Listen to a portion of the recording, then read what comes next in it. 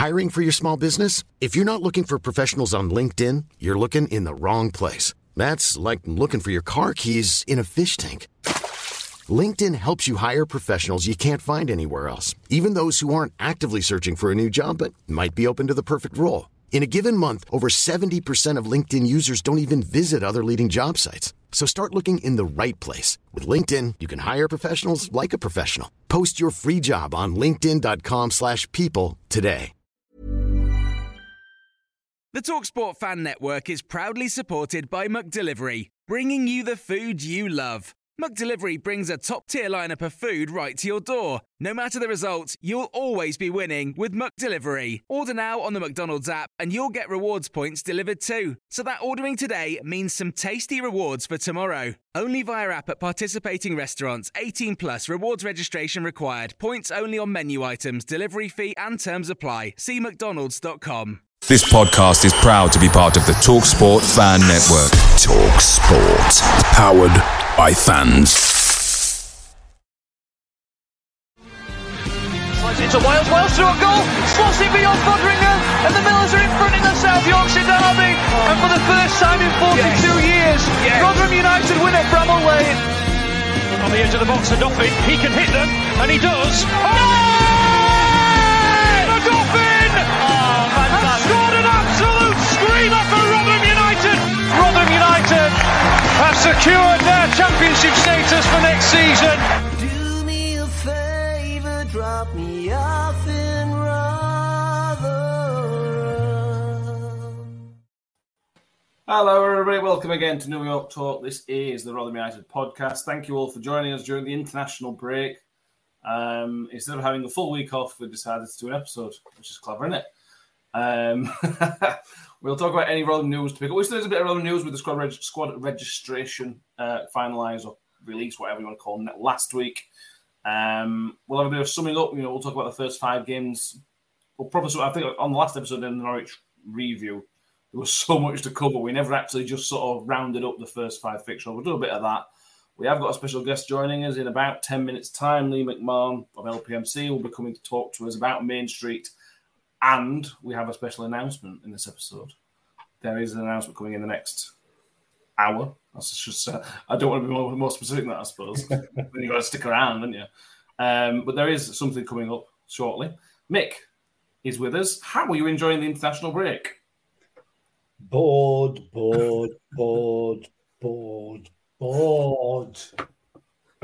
Basically. Okay. Is that your review of the England game or just you in general? Well, it's international football in general, but also me in general as well. I mean, if we're talking about me, it'd be boring, wouldn't it? But, Yeah. We'll have probably have a talk about the England game as well. That won't take very long, to be honest with you. But we'll do that later on. Danny's back with us. Are you enjoying the international break, Danny? I would be if I wasn't working the whole time. Best part of the international break has actually been the rugby, if I'm being honest. England beating Argentina in that game. That was incredible, watching that. Yeah. England football, like Mitchell says, boring. Standard England, very, very boring. But other than that, I'm all right, I think. The takeaway from the rugby was that it made VAR look normal and understandable, to be honest with you. I still don't understand the rules as a very, very... To say I'm a part-time rugby fan is being kind, to be honest with you, but we'll not get bogged down in that because we will get lost and we're not able to guide us down that route. I sort of picked up that it's not normal for a team with 14 to beat a team with 15, but England somehow made it easy. Yeah. That was my main takeaway from it. Yeah. Steve Gund is with us as his YouTube user. Connor Simpson, David Carroll, Gav Grundy, Sarah Ogden, Yozza says evening Earthlings from a stifling Kimberworth. Yeah. Harvey Kelly, Luca Wildgoose, my canal, Scott Gunn is also with us. I'll start here. The brief amount of international stuff that are affected. Luca Wildgoose says Victor still not getting game time is disappointing. Yes, it is. But I want to come to a little bit of a defence to the Sweden team and the Sweden management, to be honest with you. In that when you're trying to qualify for a tournament, Mick, and you're halfway through a qualification campaign, it's maybe not the best time to change a goalkeeper. That's the only positive I can give that Victor's not playing, to be honest with you. Yeah, I mean, he's a young lad, and the two of the goalkeepers are hugely experienced. You know, I think he's probably in there being groomed for the number one slot. Probably. Plus Euros, sorry. Yeah, absolutely. So it's just fantastic experience for him, and he's showing his worth in training. Into we've all seen the video. Well, most of us seen the videos up on social media of him being the brick wall that we know he is. So it can only be good for him. Yeah, it's a bit disappointing that he's not started. I'm sure he's disappointed that he's not got a start. But they've got some qualification. They wanted to qualify, aren't they? You know, so they're going to be concentrating on that rather than blooding new players, I would have thought. So Victor's time will come. There is absolutely no doubt about that. Yeah, be nice to make his debut while still a Rotherham player. That'd be nice for us. 100%. Yeah, and he will. I'm sure he will. Yeah, I hope so. Also, I think it's good and worth mentioning is that Victor sits, I think by all accounts, saw a Rotherham fan in the stadium in Estonia. Our Estonian friend was there in his Rotherham shirt. His brother, I think, in the Rotherham shirts. Yeah, I like that. Nice. Huge fan of that, to be honest with you. Absolutely. Top work, that. The only other international worth mentioning is McGuckin. I think he came on as a sub late on in the under-21s for Northern Ireland. That's it. I think they lost. I haven't checked the result. I don't think they won, sadly. But that's it. Anything else you want to touch on? So Miller's international related. I can't think there is any other. Have I missed any other internationals? Lambakisa, I suppose. Yeah. That's odd, that, isn't it? Yeah, he got called up for the Jamaican national team and then pulled out basically a day later. But Paul Davis put something up today saying he's been niggling a foot injury, and it was Wolves that removed him from the squad. Which, thank you, Wolves, I suppose. We really appreciate that. I hope they don't mean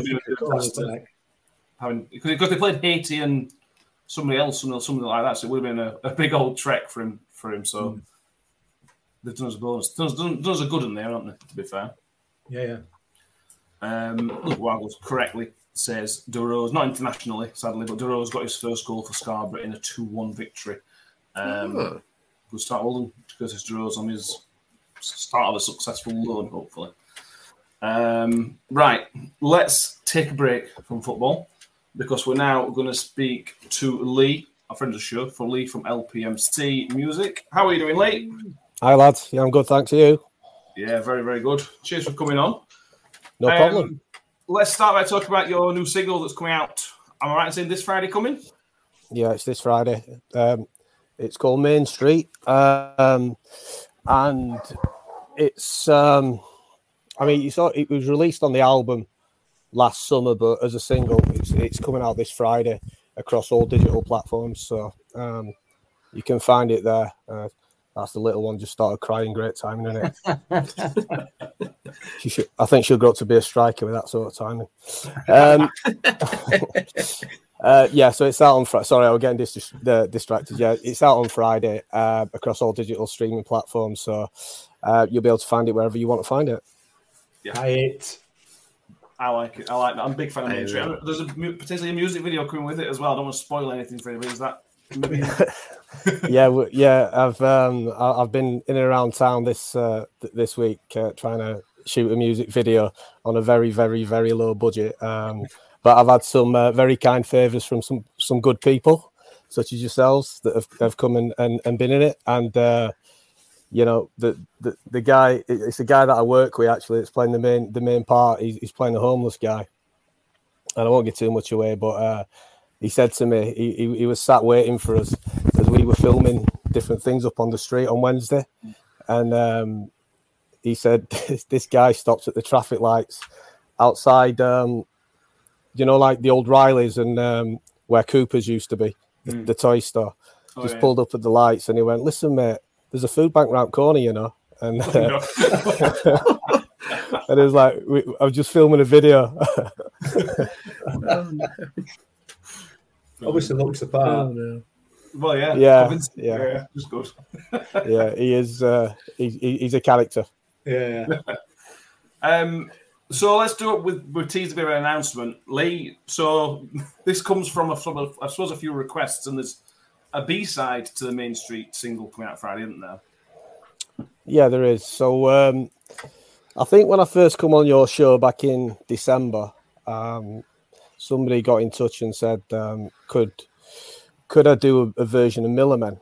And I had no plans to do that at the time. And then when I did the last Legends night that Kev organised, I kind of just come up with one as a version of it as a novelty, really, because I just wanted to offer something a little bit different. I was only doing an acoustic set, so I thought, there might be a little bit of familiarity in the room with the song.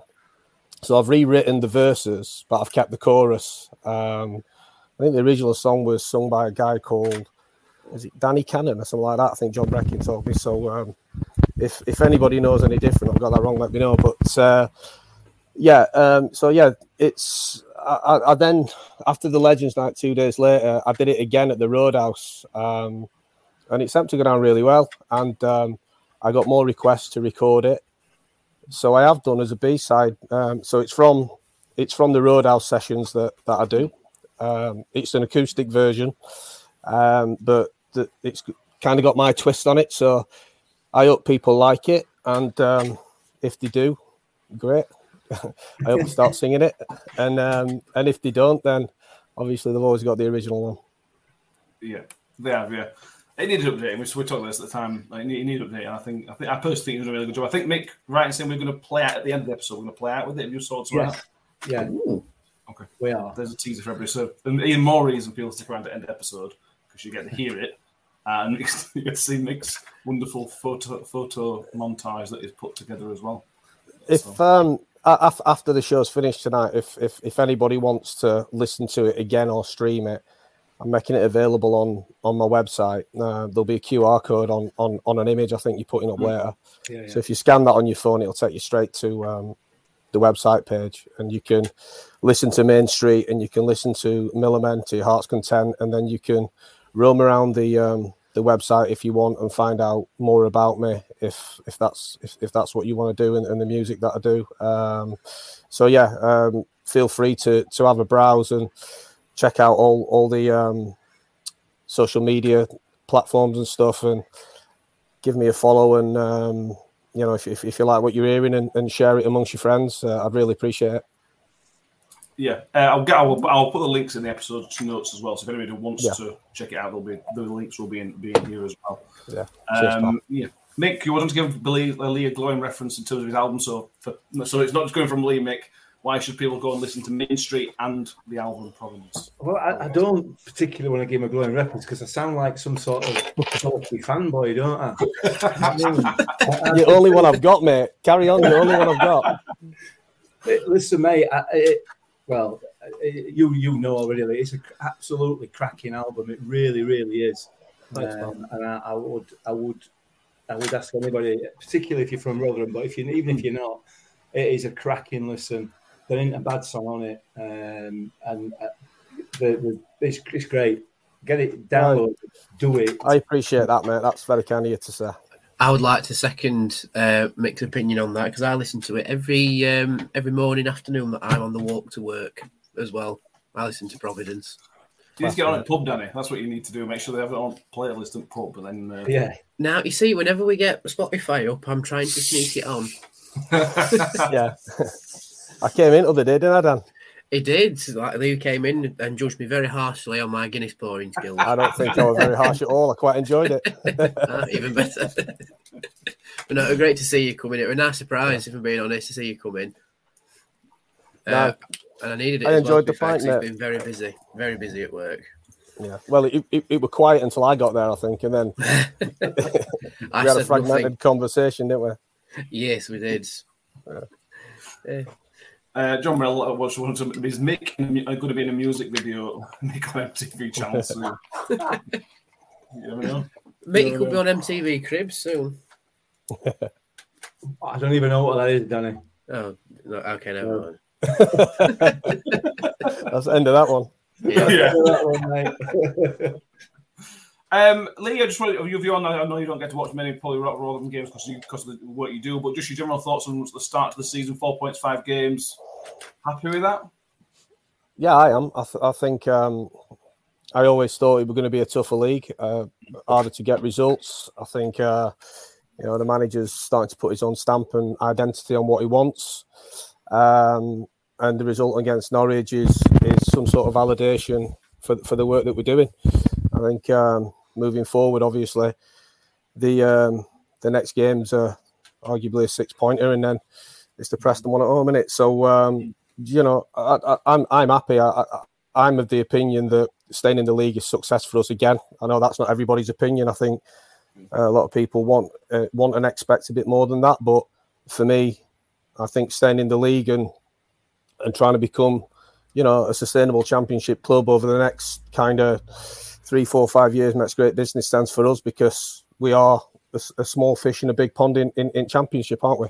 That's my opinion on that. But I'm happy with the start, and hopefully, we can pick up a few more points in the next few games and just keep the momentum rolling. Yeah, I think that's basically where everybody is, to be honest with you. I think there is a lot of positivity around the club at the minute, which is unusual. I mean, only won one of the first 5 games, but there's a lot of positivity, which is nice. It's about the performances, though, isn't it? That's the thing. It's about the actual performances on the pitch, not necessarily the results. And we've covered it a couple of times, but that we started off like I said before, with a car crash at Stoke, and then it's just gradually got better and better until that result against Norwich. And the key now is to maintain that level. For me, mate, I think as much as it sounds like a cliche, I think you're as good as your last game. At the minute, I think that's us in a very good place. I think, couple more wins in the next few games, like that Stoke game, people don't talk about as much. You know what I mean? But we've got to get points on the board, and I think at home is where we've obviously got to make it difficult for teams to come and get a result against us. Yeah, I completely agree. I won't take too much time timely. Let's just give people one more shout out for your sort of Twitter handle and everything else, and then like I'll put the links in the bio and everything. Yeah. So the website is www.lpmcmusic.com. All the social media stuff is at LPMC Music. You'll find me everywhere: Spotify, Apple Music, Amazon, and this plethora of other platforms that are out there that I've never heard of half of them. I am playing an acoustic show actually at HMV in Meadowhall. It's an in-store gig, so that's going to be on Wednesday, 27th of September at 6:00. So if you happen to be around Meadowhall, anybody doing some shopping or having your tea, and you want to pop in and have a look what's going on, then feel free. Brilliant. We'll shout out near the time as well. I know Mick will definitely, because he will be going, I think. So we'll definitely shout out as well. Brill. Thank you very much, Lee. I appreciate you having time, and thank you for your album, which we all love, and doing your redoing Millermen as well. Yeah, thanks. And I'm interested in what fans think about it as well, about the Millermen version, because obviously it's close to all our hearts in it. That track. I'd like to dedicate actually to my Uncle Royce, who passed away 2 years ago in November. He was the person that took me to Millmore, and we sadly lost him. But he was probably the biggest Rotherham fan I've ever known, and he would have fit right in on this show. Like, do you know what I mean? So I'll dedicate it to him. But so if I'd like to know what people think about it. So if anybody's got any feedback, please let me know. Bro. Yeah, follow at LPMC Music on Twitter, and then once you've listened to the end of the show, but if it's later in the week, let Lee know. I've listened and I like it. Thank you very much, Lee. Thanks for your time, mate. Yeah, and thank you, thanks, lads. Thanks for your support, and thanks for having me. Take care. Bye-bye. Cheers. Cheers, mate. There we go. So like we mentioned, at the end of the show, we would play out with Millermen. Because why not? You know what I mean? Why exactly. John Morell. Go on. Sorry, Matt. Go on. I was going to say John Morell come out with MTV Cribs with his framed Millwall shirt in the background. I remember discovering Millermen for the first time whilst endlessly browsing on YouTube, and it just sort of appeared. And I like the original, and to now see that there's, the rejuvenated version. Yeah. done by someone like Lee, it's just like, you know what? It's just like, it's almost like one of the pieces in the jigsaw puzzle, you know, like the club's in a new direction, so the song's in a new direction as well. It's all sort of like cobbling together nicely, isn't it? And to have someone like Lee do that song and, of course, dedicate it to his uncle, it's just nice, isn't it? It's one of them things where it's just nice, it just makes you smile, isn't it? Yeah, it does, absolutely. Yeah. Miller mentioned, yeah, I agree. I agree with everything you just said, Danny. I'm not going to try and reword it anyway. I just agree with you. Let's move back onto the sort of serious stuff. Michael Carnell says, there is one thing I want you to talk about, and that is Bowler. Why hasn't he made the 25-man squad? He hasn't done anything wrong in my eyes. This is a tough one, to be honest with you. This gives us something to talk about, which is nice for us. But it's a tough one to talk about, Danny, because every time Bowler's played, he hasn't done anything wrong. If anything, in certain games, he's played very well. I remember the Blackpool game last season. He came on a sub. I think he got an assist, or an assist to an assist kind of thing. In pre-season, he played right back against Sheffield United and was brilliant. But he's not fancied. He's not been fancied, particularly under Ward. He wasn't fancied at Bradford under Mark Hughes in League Two. And obviously, Matt Taylor didn't particularly fancy him because he's not going his 25-man squad. Just your general thoughts on it? I think, like I say, it's a tough one because, like you've just said there, he's not really put a foot wrong. I think it's just a case of he's not at the level of the rest of the team. He's shown that he can get there and probably why he's at the football club. But I don't know, maybe he's not as consistent with it. Maybe he's not at the same training level as the rest of the team are. And of course, Matt Taylor sees that a hell of a lot more than we do.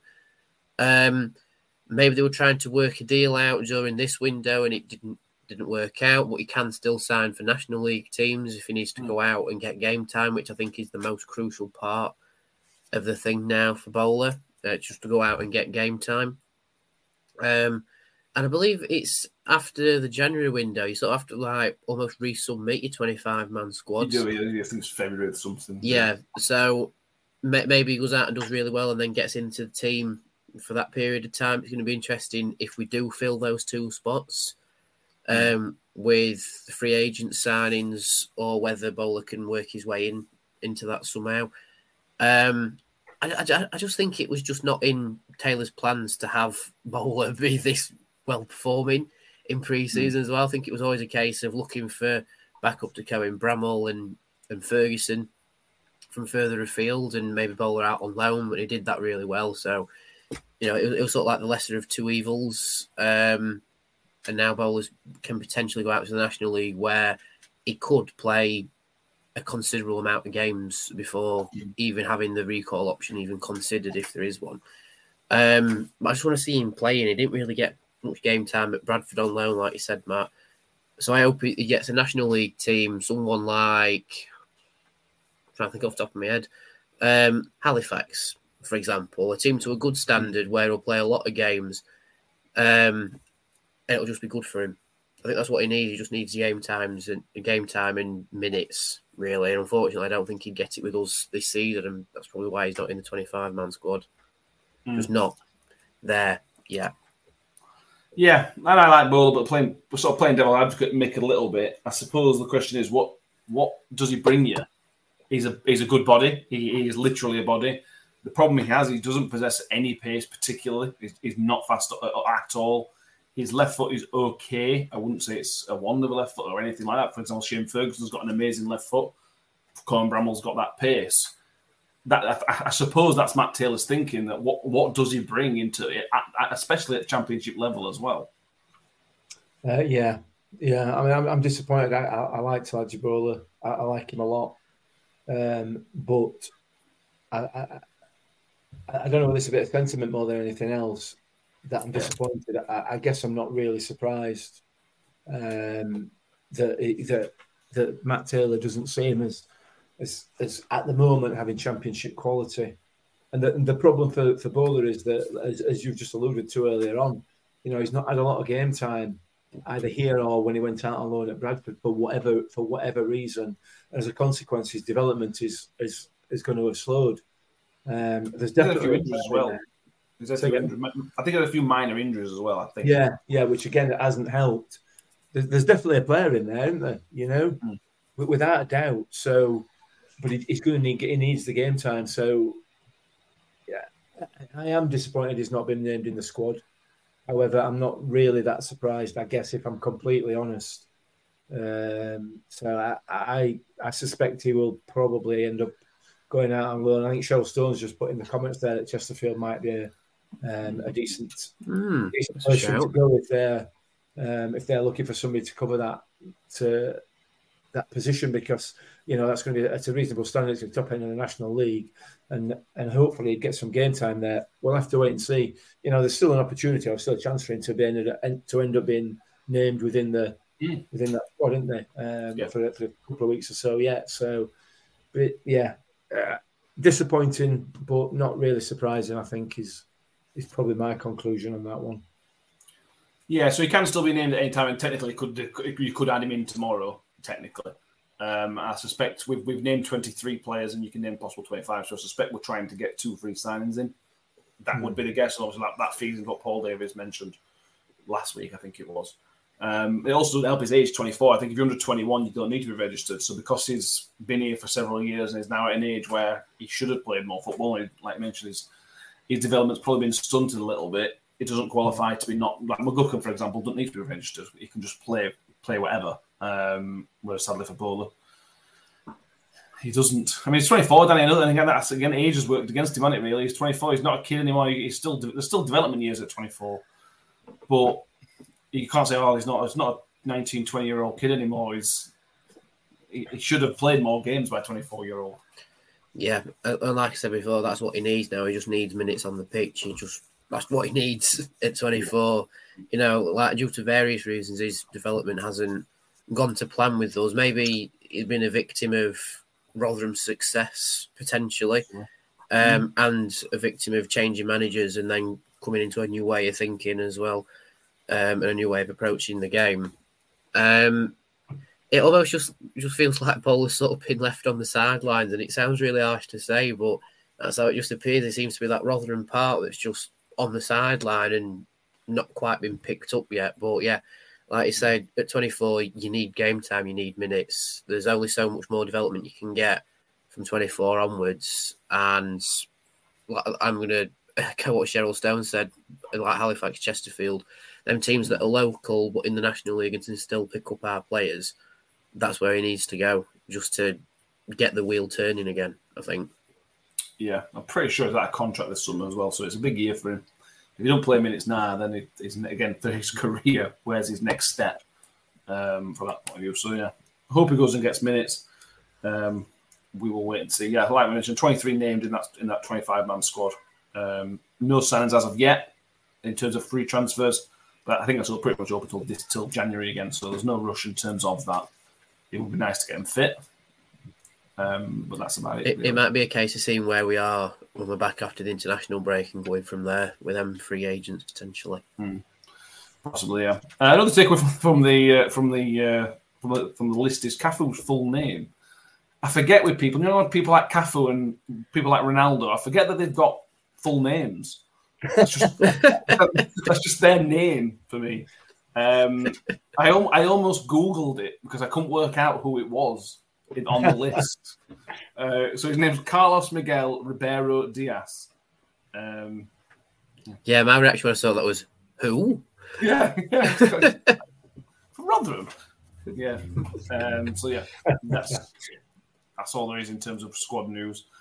Shelley says, we've always had a knack of signing these players who never feature much or plagued by injuries. Yeah, I think it was a signing Paul Warne tried to bring, obviously, to try and bring in players who we could develop. There was a Onarise, which also was signed as a youngster, but that, again, it didn't quite work out. Yeah, I think it was certainly signed with the right intentions. It's just not worked out for one reason or another, sadly. But that's life. That's football. We will move on, sadly, for him. Let's talk about the opening 5 games, really. We're going to ignore the League Cup game because the Morgan was a bit of a non-event, and the Stoke game is irrelevant. Yeah, irrelevant. It's irrelevant. So there are negatives and positives. I just want to start by mentioning we've scored a goal in each of our five games, and we haven't done that since 2012, since the 2012-2013 season. We haven't scored more than we haven't scored in our first 6 games in the Championship since the 60s. So, although there's issues, Mick, you're scoring. There was a lot of questions and a lot of people at the start of the season saying, where goals going to come from? And we're now saying it's not really an issue. We're scoring goals, 1 goal, 2 goals. There's goals in this team. Oh, there's no doubt there is. And correct me if I'm wrong, but didn't we get promoted in that 2012 season?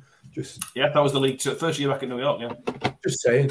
So that's obviously if you want your symmetry, well, have a bit of that. I mean the goals are coming from all over the pitch, aren't they? Which is got to be a good sign. And there are still players who are yet to get on the score sheet that you would certainly expect to do so. If our strike force can chip in with a fair number of goals this season, we're going to be home and dry, aren't we? I think in terms of relegation, avoiding the relegation spot. But it's obviously something that's got to be maintained. But the positivity around the performances is sort of gained a bit of traction after every game, really. And we're starting to create chances now as well, which, it's what we've been begging for, and I'm sure that's what the likes of Jordan Hugill have been screaming for. So there's been an improvement game on game. And given the fact that we've managed to score, like you said, in every game against quality opposition in each of those games as well. We've not been playing any of the whipping boys, i.e. us and whoever else second tier want to add into that. So, we've been playing top quality sides. We're still managing to breach their defences. So once we start getting into the games against teams that are expected to be sort of mid-table and below, then hopefully, if we can maintain this level of performance, we should be fine. Yeah, we should. Are you surprised, Danny? Because again, just building on those pre-season conversations of people, I don't think we were worried, to be honest with you. I think we were always pretty happy, but it's just if you score goals, you're going to stay up. I know if you don't concede goals, you're also going to stay up. But if you can get yourself in a rut by not scoring goals. So it's not. There's no monkey on the back, is there? You just we score goals. That's Rotherham United. Yeah, I think we've got as many monkeys off our backs as we could at the start of the season as well. Yeah. Like we were very light for numbers, so you can sort of not justify but see why we've conceded goals later on. It's just that we had no fuel to put in the tank after 70 minutes, really. But you look at the teams we've played, in hindsight, looking at Stoke, they're a team that's properly hit the ground running this season. Yeah. And I've heard a couple of people say there's always that one surprise team that's in the playoffs each season. We've had Barnsley, Cardiff, Swansea as well. Just off the top of my head, thinking them. Sunderland as well, coming straight up and straight into the playoffs. Maybe that's Stoke this season. Maybe they're the surprise package that ends up in the playoffs. We've then played the former Premier League champions that are now everyone's begging to be the Championship champions again in Leicester. And then Norwich were expected to do so well, and Sunderland as well. So we've not had an easy opening few, shall we say. Easiest game's been Morecambe, and I think we still played them at a bad time for us injury-wise and squad depth-wise. So if you'd have said 4 points from your first 5, we'd have said, yeah, it's not very much. But looking at the level of performances and how unlucky we've been at times, I think we were unlucky not to beat Blackburn. I think we were unlucky not to get a draw as a minimum against Leicester. Like we said before, you can see where the performances are in every single game. You can see how it just keeps ticking over and getting better and better. And then I think Norwich was that is our statement of intent now. We can effectively beat anybody in this league. But we'll have to see how we do against teams that are going to be like in and around where we are expected to finish. That makes sense. I think Huddersfield will be a key one because it's a chance to see where we are against teams in and around our vicinity, but also it's a chance to get the away form bumping up a little bit as well. Because I do think home form will carry us from what we've seen so far. But just to bump it up, like Matt Taylor's had his 2 wins away from home, which is personal best in the Championship for Rotherham in a long time. Let's go for 3, and then 4, and then 5, and keep ticking over and things like that. But I'm quite happy with where we are so far, and a lot of people of rival fans clubs are happy as well and surprised where we are. Yeah, I mean, I'm not going to play should game, Mick, but if we were sat here with 7 points, like Danny just mentioned, we wouldn't be batting an eyelid. You wouldn't be batting an eyelid that we would have gone on to beat Blackburn. You wouldn't have batted an eyelid that the Leicester game ended up being a draw. So again, it just backs up the performance are there. So logically, I know football doesn't always work logically, but logically the results should follow on that win that should have been against Blackburn might be against Huddersfield, or that point should have got against Leicester, might have against Southampton or something like that. So there's it's not just us being happy clappers and saying, we're Rotherham United, we'll win these games. There's real signs there. There are, yeah, without a doubt. A lot of people have talked about that first half performance against Norwich as being as good as it really was. But when you look back at the other games as well, there's been periods within all the games, with the exception of the first one, where we've been completely dominating the game. For greater or lesser periods of time, depending on the opposition. But that's something that we've not done before. We kind of did it a little bit at the beginning, the opening games of the last Championship season, but we didn't dominate the ball. We just dominated the pressure in the game. We're dominating the ball now. We're starting to gain some momentum and footholds in the game by maintaining possession, which is something that we've not been able to do in the past. So. It's very, very positive. It really is, and you're right. We can't play the shudder. That Blackburn game with 3 points or 2 points thrown away or taken off us. With 2 points taken off us, the Sunderland game was at least 2 points thrown away by us, and the Leicester game could have gone either way, and it just didn't go in our favour. So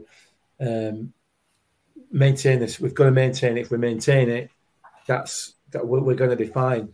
Danny's alluded to it, and I think Shelley's put it there in the comments about the away form, or the way we perform away from home. Is something really now that we do need to address, because we are a different team. That's what, as Shelley's put there. Why do we think we're a completely different team when we're away from home? Tactically, I don't know whether that's a Matt Taylor thing or what, but that has to be something to address. It does. I mentioned this to you the other day. Let's forget the Stoke game because it was garbage. The only other away game to talk about is Sunderland, and for half an hour, for 25 minutes, whatever it were, we dominated them. Until we had to bring on McGuckin on, which is no disrespect to McGuckin, we're bringing on 90, you could essentially out of position, and that killed the game for us. So from that point of view, we've only got a sample size of that one game, and we were really positive in that game for me. Yeah, absolutely, we were. So you see, you are right, and hopefully that continues as we start to move forward. We can't afford to go away from home and sit back and soak up pressure and hope we can snatch something. You're going to lose. You're going to lose 7-8 times out of 10. You might as well go for it. Those odds, you might as well just play in a very similar way to the way that you play at home, because you might lose 7 or 8 out of 10, but there's less chance of it than sitting and inviting pressure, which feels like what we've done in the past.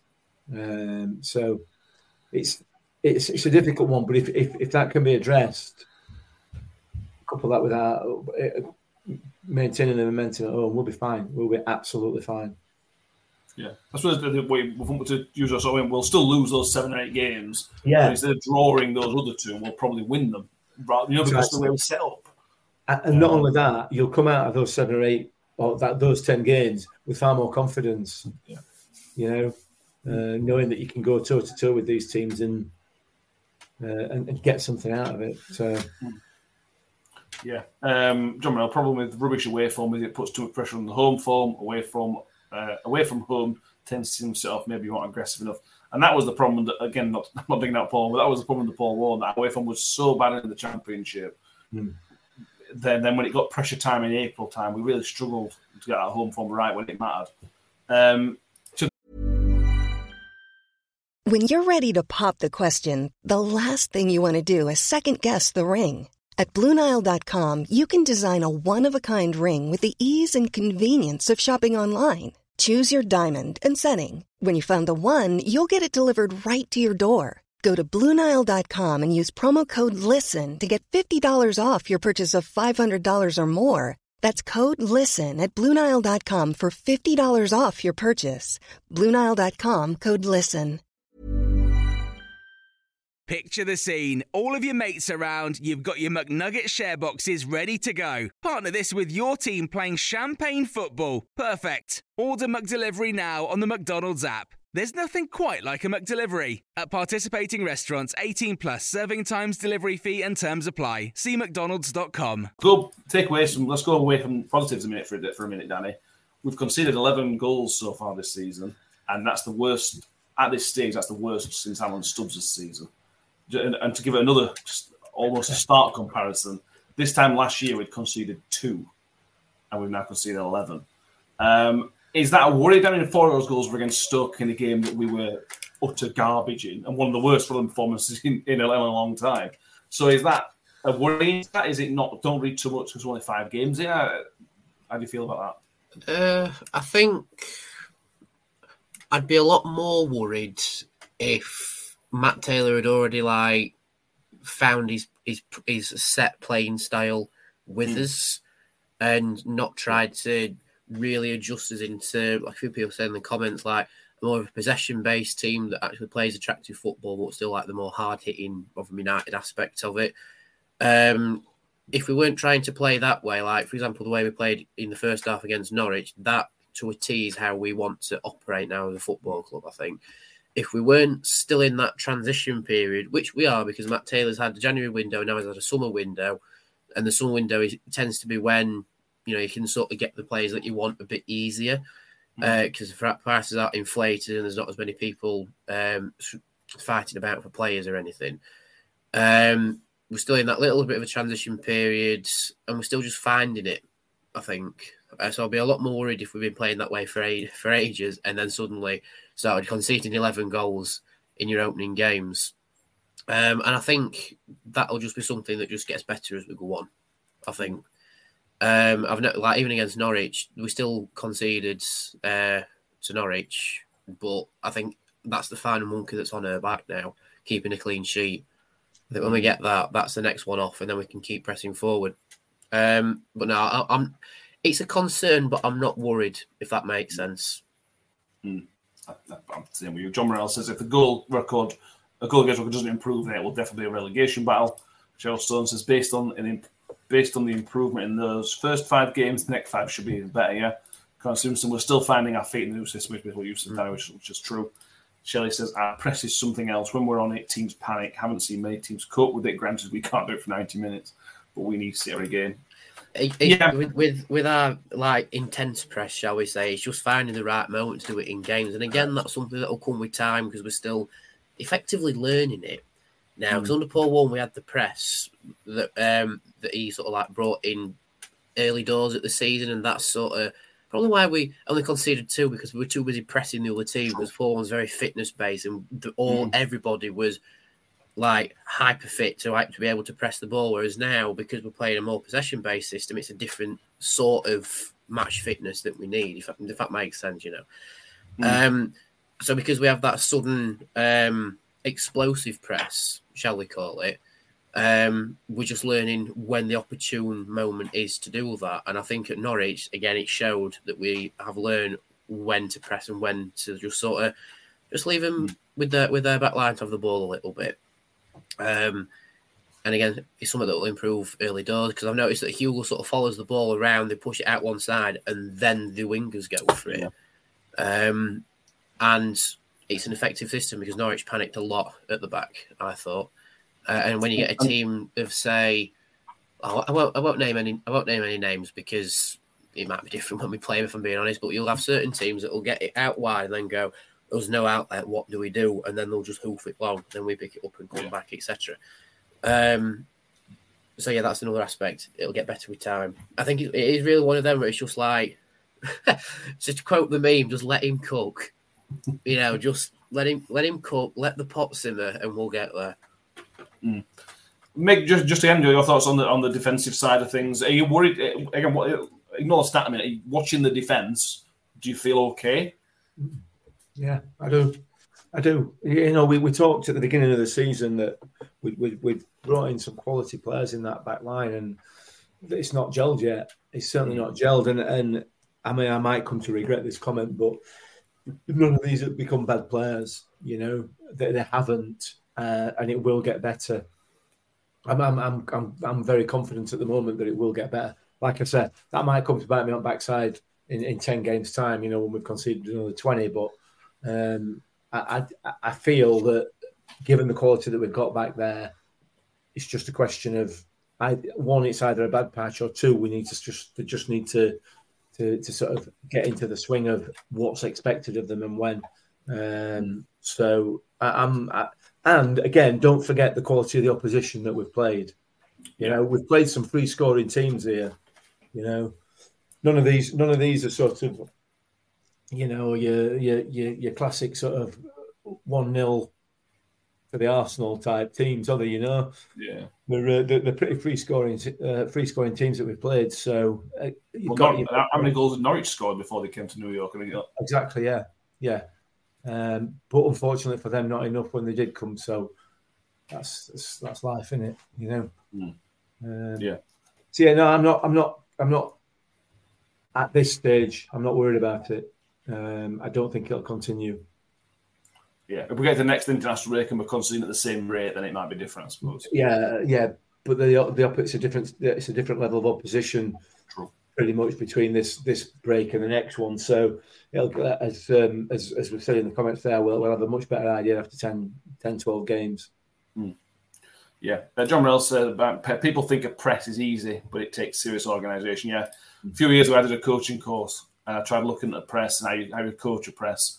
And it's just, you need so much time with the players. And that's obviously why it is so complicated to figure out when your trigger is, what's the right time to do it, when shouldn't you do it, because then you put yourself in danger. It's so complicated to set it up. It's not just run at the keeper. There's your defenders are involved in it and everything. It's just chaos. But yeah, that's why a lot of teams don't do it, because it ain't easy. It's not easy to do. Connor Simpson says, should we be so eager to release the ball up the field when on the back foot? That's where TI comes in for me. Against Norwich, a few times in the first half where you just got him on the ball, things were dead easy. We need to make sure we keep him in the game as much as possible, especially when we're trying to keep ourselves in the game at 2-1 or 1-0 or whatever. I think he's going to be, he's an excellent player, but I think he's crucial to the way Matt Taylor wants us to play as well. I think you can add Cathal into that as well. You know, he's another player that does not want to give the ball away, and he's comfortable and competent on the ball in that midfield, and will hold on to it if he needs to, you know, instead of just hoofing it long. And given that Ollie Rathbone's playing with those two players of that quality, I'm sure he'll be able to bring that into his game as well, because he's more than capable of doing it. Yeah. So it's a development stage, isn't it? You know, it really is. The team's developing. We're 5 games in, and I, for one, are very, very happy at the standard that they've reached so far. So if they can maintain this, even if they just maintain this level for the season, I'll be happy. But I'm sure that they'll be able to kick on as well. Yeah, I agree. I completely agree. Ian Bradley says, hope no one is bored. That's a dig at the spelling of a tweet we put out earlier. Sorry. We pay for the tick. One of the reasons I pay for the tick on Twitter is so I can edit tweets, but you only get a limited amount of time to tell me. So Ian let me know after the time of the last. No rewording of the tweet. So next time, Ian, do it within an hour, I think it is, and I can fix it. Anything else you want to talk about in terms of Rotherham? As we have 5 minutes on, a very quick 5 minutes of England. Unless you've got any other Rotherham stuff you want to mention. Yeah. I think, listen, we've got a game coming up in a week's time. You know, we'll be doing a preview on Thursday night of that game. All we're going to be doing is going over stuff that we've already talked about, and we're all. I think the consensus is that we're all very, very happy with with where we are, where we sit at the moment. Cautiously happy, should I say? Probably a better way, isn't it? Contentment, I think it is. Yeah, we know as Rotherham fans that maintaining that level is something that we've been unable to do in the past. But it's a completely new regime. It's a completely new team. So hopefully, this time we can maintain it. And if we can, I'll be more than happy. Yeah. John Mel says, I'm very happy where we are. I bet you are, yeah. Let's move away from happiness and talk about England for the last 10 minutes of the show. A 1-1 draw away to Ukraine, obviously, in Poland. Danny Shelley says, I've seen a lot of mixed thoughts about it. Is it the end of the road for Southgate? Opinion, lads. First of all, I don't think it's the end for Southgate right now because we've got the European Championship coming up. But I think the European Championship is the perfect time to end the relationship, to be honest with you. Even if we win the Euros, I think it's time to move on for everybody's sake, to be honest with you. Yeah, I think the problem with Southgate is that he picks the players that he likes over the players that would A, fit the system better, and B, who are in form, if that makes sense. Because it's obviously completely different managing international football than it is to managing club football, because you've effectively got the pick of the litter of the players that are in form. But Southgate seems to persevere with players like Maguire and Phillips, who aren't in form, aren't really in and around the teams really, because they're the players that he likes and the players that he thinks fit the system. Whereas there are far better options available for players who are actually playing week in, week out, who are match ready, if you like, and don't have any sort of ring rust, and will do a job a lot better. I mean, if I was someone like James Ward-Prowse, for example, what would be the point of being in international football if you're just not getting a look in at all? And he's one of the players who are very, very much in form. So it's just one of them where it's just like you say, it's November time. There's not an international tournament until June time, but because it's a big one coming up, maybe that's why we persevere with Southgate and see where we go with it. And if he does poorly, then we get rid of him, if that makes sense. I will admit the England team that's fielded at the minute is a lot better cohesive-wise and quality-wise than England teams of the past. But it still raises question marks. Is Southgate the best man to lead them, if that makes sense? Best man to lead them and pick them effectively. And all you need to do is with Maguire and his ring rust, all you need to do is look at the incident that led to Ukraine's goal, where he's marking his own player. And we've seen him do it time and again for Man United. And I know a lot of people say he's just a scapegoat with this, but it's like, but you can see exactly where the space is that Maguire needs to be in, and he's not there. And he's next to is it Guehi? Is Guehi? Guehi, I think. Yeah, and he's just stood next to him with his hands on him, as if he's gone, "Oh no, that's where I need to be," but he's not there. Whereas a different centre back would have probably been there because game cohesiveness and stuff. But I'm very 50-50 with Southgate. He's done really well at international tournaments of recently with us. The exception being the World Cup, but we played France, who eventually went on to the final, so it's a bit of a... But recently he's done very well for us, and it's just a bit of a... Is his goose cooked now? That's where I am. Is Southgate run his course, I'm flying on the camera. John Morell says, Bellingham has been brilliant for Madrid playing as an 8. Madison's been brilliant as a 10, so where does Southgate play them? And I think that's the problem, Mick. We could talk about the moral side of Jordan Henderson, but let's talk about the football side, because we haven't got time to cover the moral side, to be honest with you, going to Saudi Arabia, but he's playing at a significantly lower standard. He's probably not playing at championship standards based on how some of the players are in Saudi Arabia. So how do you justify playing him when you could play a more open-minded player, positive-minded player, say Foden, for example, in there? Why are you playing James Maddison, who has been exceptional, a great start to the season for Spurs? You're playing him, but you're playing him out of position. You've got Bellingham, who's one of the hottest young players in the world, and again, you're playing him out of position. He's not done that. That's what grates on me, to be honest with you.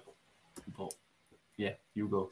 It's quite amusing, you know, listening to the comments on here, and you're looking at the comments on social media as if this is a new thing, you know, as if this is a new thing that England managers are picking the favourites. I mean, it's something that's happened since as long as I can ever remember, that people like Henderson, people like Maguire, and players of that ilk have always been picked over players who've got talent, who've got the ability, and who've got the form. It's always been the case in my memory with successive England managers. We never ever seem to pick or play the best or informed players. I mean, if you're telling me that Phil Foden is not one of the best players in this country, if not the world, and yet he can't even get a starting berth, and I don't, it makes no sense. Jude Bellingham gets substituted. Oh, yeah, little mad. I don't understand it, you know? But yet we've got players who are not even playing for their team, who are one of the first names in the squad. It's not new. I'm sorry to tell you, lads and lasses. This has happened for years, as long as I can remember, by England managers, you know. And I don't know whether it's the manager. I thought Gareth Southgate had kind of escaped that initially when he first took over, but it would appear that the suits at the FA have managed to get their claws into him or whatever. And you know, you can't keep picking new players. You can't keep picking. Yeah, I don't know what it is. But having said that, I really don't care. I am proudly a very plastic England fan. You know, I'll be happily there if they get to quarterfinals or get through group stages at Euros. I'll be there waving me St George's flag. I'll be there happy as an England fan. But in the meantime, I really couldn't care less. It's just the same thing year in, year out for me, and I can't be bothered with it. I just can't be bothered with it. There's something. It just doesn't sit right with me.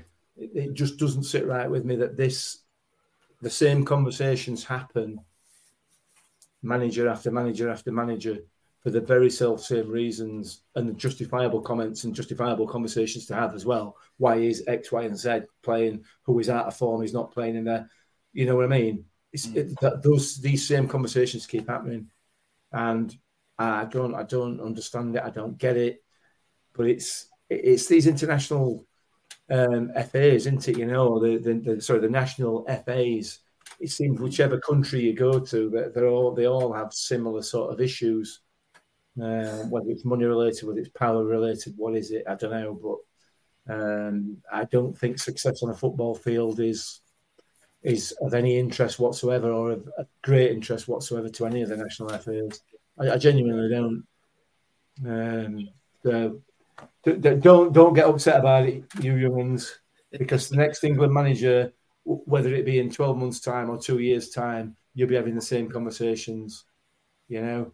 And it might be that in 5 years' time, Jude Bellingham's out of form, out of touch, can't get in whatever club he's, you know, whatever team he's with, because he's out of form, but he'll be picked and he'll be playing because, you know, he once had a good game, a la Jordan Henderson. You know, I mean, that's just a bizarre situation, isn't it? I mean, it's a bizarre situation. He can't get Liverpool side. He's gone to Saudi Arabia to benefit his bank manager, but yeah, he's starting in an England shirt. Yeah. There's also, it also adds, I was not touch on the moral situation too much, but I would also add it as a question mark on that. Gareth Southgate sort of led the charge of this England team doing the right thing, speaking the right words at the right time, and that puts a question mark over that. The human rights issues in Saudi Arabia that Jordan Henderson is now being paid by is now a question mark on the whole aura and the whole good person thing that he's created in this English football team. But that's another. All I'll say is that when I can't remember the name of the Saudi Arabian team that signed Jordan Henderson, because I know none of the teams out there, to be fair, they blanked out the rainbow armbands that Jordan Henderson was wearing in the Liverpool shirt. And I'll just leave it there. England have worn rainbow armbands before. So, yeah, there you go. I don't think, as far as that as an issue is concerned, that's a political issue, and I don't. That shouldn't be around football. But in an ideal world, anyway. This is a football podcast, and what we're talking about here is a player's form, and a player's actual ability at this stage within the career.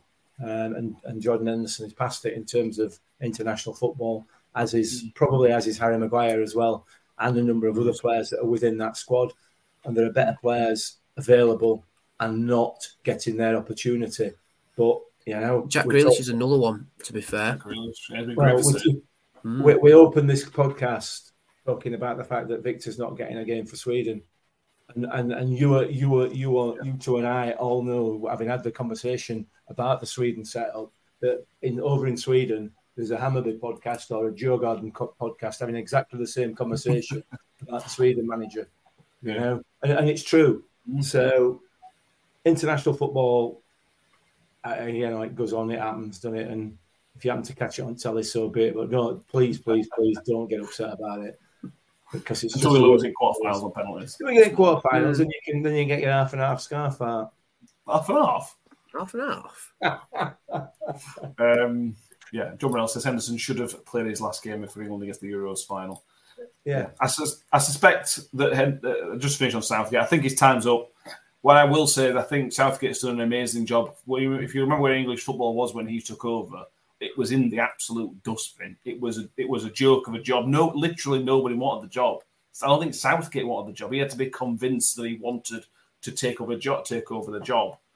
But much like, again, to bring back to United, to bring it back to Paul Ward, I think there is somebody else who can take England forward. I don't know who that man is for England, but there is somebody else that can take England forward from the platform that Southgate has built. When Sam Allardyce were in charge, do you really think we'd be sitting here saying we're going to a Euros final, a World Cup semi-final, and got knocked out to France in quarterfinals at World Cup? You would never have believed it because of where English football was. So, Put Sabine thingy. Is it Sabrina? For the women's team. Sabrina Lyman. Yeah. She looks like a quality manager.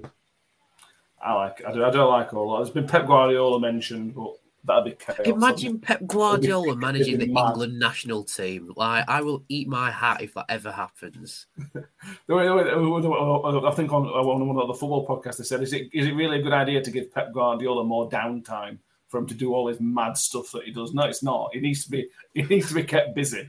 And I think international management will be chaos for Pep. Imagine all ideas he'd come back with after the international. We've been Route 1 system. Next time it's going to the Man City system. Then it's going to go back to it's just been madness. So keep it interesting though. It'd stop the whole passing back debacle, wouldn't it?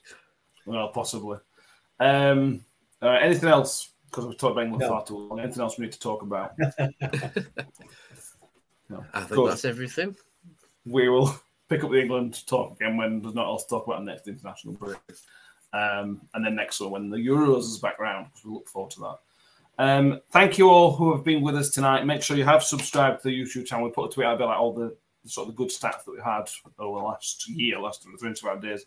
So thank you everybody who has supported us on the audio podcast and all the YouTube channel as well. We've crept over 1,200 subscribers on YouTube, so keep subscribing to them. I don't know what stupid thing we'll do at 2,000, but I'm sure we'll pick something stupid to do if we hit 2,000 subscribers at some point, whenever that may be. So make sure you subscribe to iTunes, Spotify, wherever you are listening, YouTube, whatever. Like the video as well. Give it a thumbs up if you watch it on YouTube. We will be back on Thursday evening, which will be a preview as obviously domestic football gets back underway. Starts at Huddersfield, and we've got Millwall in the midweek, and then Preston, and loads of other games coming up. Gets busy again, and that's what we like. And when it's Rotherham United, and it's busy. Danny, thank you very much for being with us tonight, and it's been a pleasure, mate. Yeah, always a pleasure. And if anyone does want to come into the Woodman, just come up to me and say hello. I'll try and have as much of a chat with you as I can. But I want to have a rest from pulling pints for a little bit because I must have pulled well over 1,000 in the last week. I'm not surprised with this weather. I'm not surprised. Yeah, this weather and how busy it's been, both with people and due to other things that have been going on as well. Honestly, I got home the other night and my hand cramped up under my thumb, and it was just like, oh, I need a day off. But yeah, don't hesitate to come and say hello to me. I try and be friendly. Michael Connor says, "Where's the announcement?" I just want to. I'm sorry if it was not more exciting. It's the Millermen song. The Millermen was the announcement of Lee McMahon. We haven't got an ex-player or anything like that, sadly. But we are trying to get a special episode up. Don't worry, yeah. So if you want to stick around, Millermen will be on in a minute to play us out, and which you can get. I'll find all the links for these stuff, and it'll be in the show notes. I'll film in the audio podcast, and I'll chop it on the YouTube ones as well, even though it's already up. Mick, thank you very much. No, you're welcome. And everybody, I hope you're all well, and we'll see you next time. Up the Millers. Up the Millers.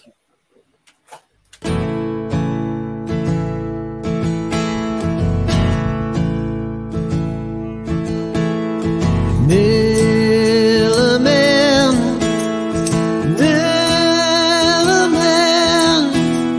the more they try to put us down, the more we'll rise again.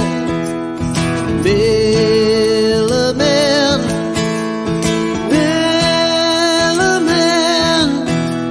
in red and white we'll stand and fight, 'cause we're Millermen.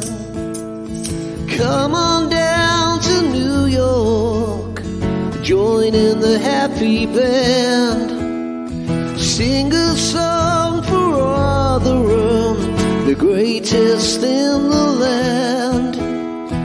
We've had times of glory, and we've been kicked in by the hurt. Still we travel around the country for our pride in the shirt. Millermen,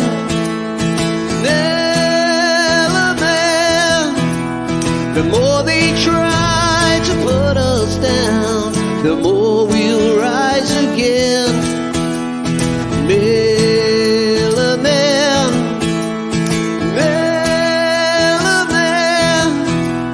in red and white we'll stand and fight, 'cause we're Millermen.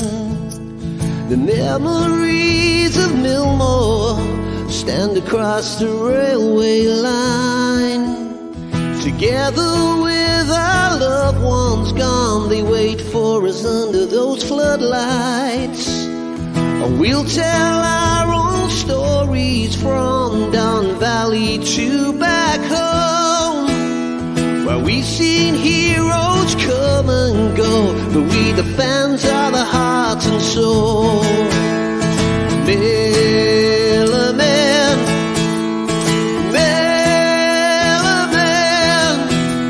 the more they try to put us down, the more we'll rise again. Millermen,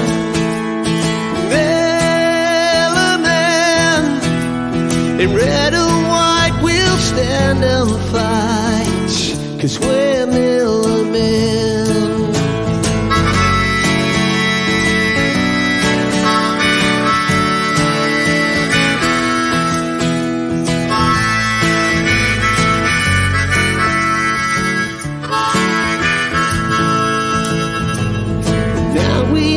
Look forward to keep honoring our past.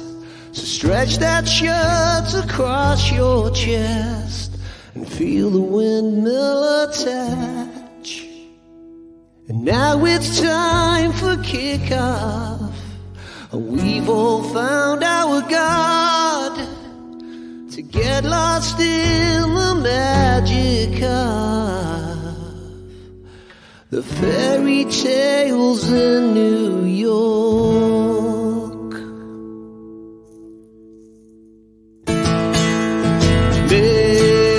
Millermen,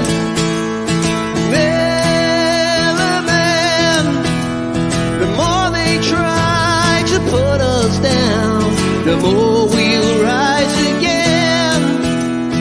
Millermen,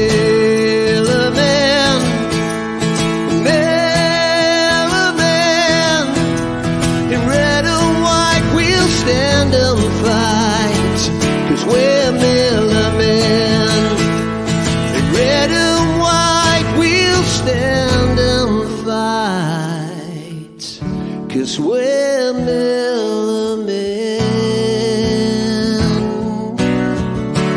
We're Miller Men.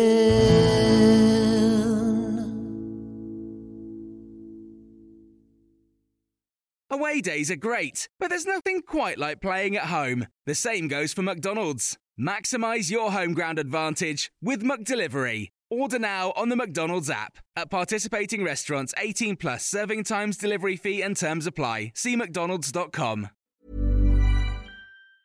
Mom deserves the best, and there's no better place to shop for Mother's Day than Whole Foods Market. They're your destination for unbeatable savings, from premium gifts to show-stopping flowers and irresistible desserts. Start by saving 33% with Prime on all body care and candles. Then get a 15-stem bunch of tulips for just $9.99 each with Prime. Round out Mom's menu with festive rosé, irresistible berry chantilly cake, and more special treats. Come celebrate Mother's Day at Whole Foods Market.